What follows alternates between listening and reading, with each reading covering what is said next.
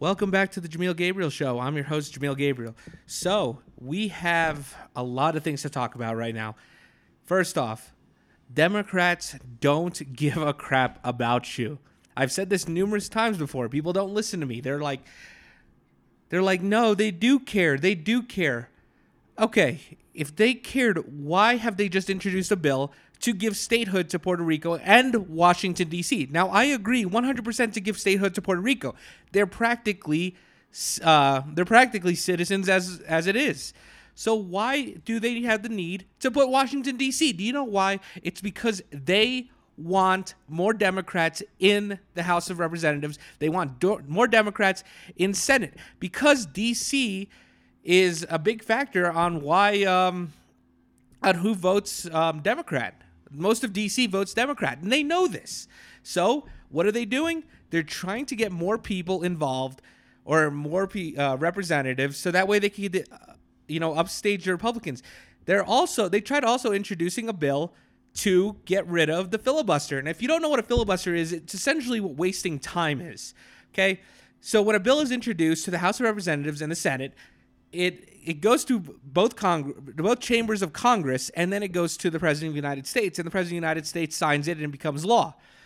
Well, a filibuster wastes time. So what they do is they just talk about it, and you can't go anywhere. You can't do anything, neither for the Speaker or the Senate.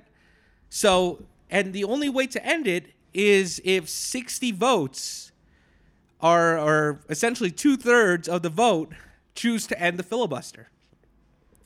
And then it goes straight up to law. If it doesn't go onto the president's desk on a certain time, the bill is dismissed. It goes away. That's essentially what it is. It just wastes time. Okay? And it's a way for the other political party, depending on what it is, as a minority, it's a way for them to stop a bill so that way not too much power comes up. It's a great idea. Now, I think all bills should now be, because we only have a two-party system, all bills should just be 2/3. In order to pass, it has to go through 2/3. Okay? So that way the representatives actually do what people want.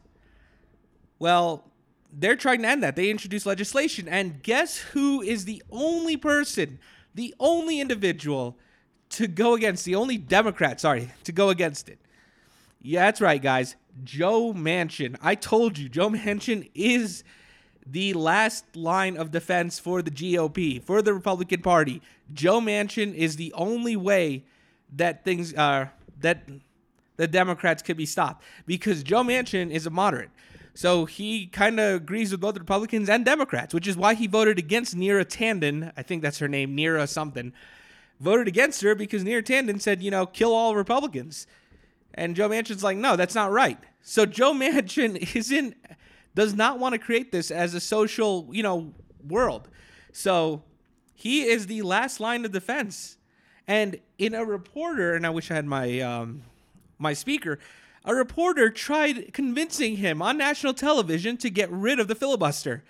He's like, they said, and I quote, "Don't you think that it would be easier to pass legislation if the other House of Representatives lost their power?" And he said, the best thing. He said, no, I think that, the filibuster allows the minority party to have a vote, to stand a chance against a bill. So that way we can't just overrun them.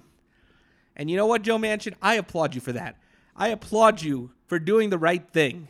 Okay, I wish your other Democratic friends actually did the right thing, but no, it's, they don't care. Okay? Other news, 7,000 migrants, illegal immigrants, or foreign nationals are jumping over the border from Mexico on a campaign promise that Biden did. In fact, they cannot do anything. Department of Homeland Security, TSA, or whichever one, that border security, they can't do anything. So it is really crazy down there, right? And they're all begging, Joe, let us in, because of the lies he was producing while on a campaign trail. He was clearly stating it, saying things like, don't worry, guys, we will allow all illegal immigrants. Now you have illegal immigrants going across the border by the tens of thousands. And they're essentially just trying to come over and they're begging. And meanwhile, everyone's getting locked up. So, and guess where our leader is? Nowhere to be found. Nowhere. Nothing. Nowhere. I mean, I've said it before. Why can't the president of the United States come out and talk to his constituents? Why can't he? Why can't they just say, hey, this is what's going on, all right? I'm signing I'm signing bills that'll help with this process. You are on the brink of war, okay? In fact, you already started a war. You regressed every Trump executive order that he signed. The peace deals, well, Joe Biden called out all the Middle Eastern countries, especially Saudi Arabia, which was a strong ally of ours, called against him. But do you know who he didn't call? China, the people that killed the Uyghurs. But, that's because they have him in his pocket. China had a really good investment. I mean, they made some serious money by putting money into Joe Biden's pocket. So, Joe Biden has not spoken. He's broken the world record. I mean, there hasn't been a single president that has not spoken to the public in at least the first 30 days of his office. The first 30 days. In the Constitution, it says that the president is required to give a State of the Union address. Why hasn't he given a State of the Union address? To talk about the state of the union.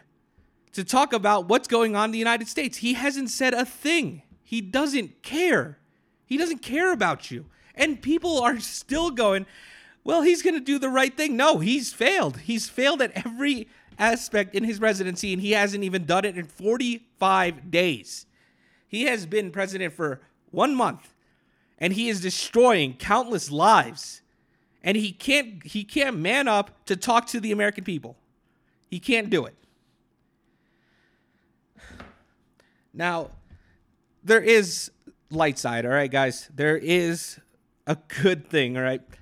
Trump is on campaign mode right now. He has been going on, and the big question is going to be whether he runs in 2024. But why do you think he's doing all this? And he's going after a lot of the establishment GOP.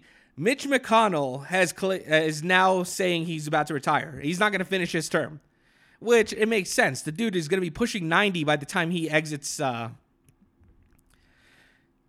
Senate. So he's now talking to people on who's going to replace him. And, it might be just someone that's, that is a corporate Republican like the Rhino, like Mitch McConnell. Or it could be someone where he's going to be pulling the strings. I don't know.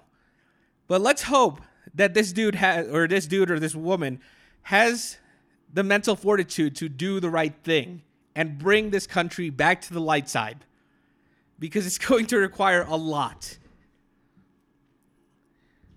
But Trump has been on the campaign trail. In fact, he has claimed the first person he's going to be primarying is Lisa Murkowski of Alaska. He said he's going there, which is really exciting because his politics has gotten really boring without him.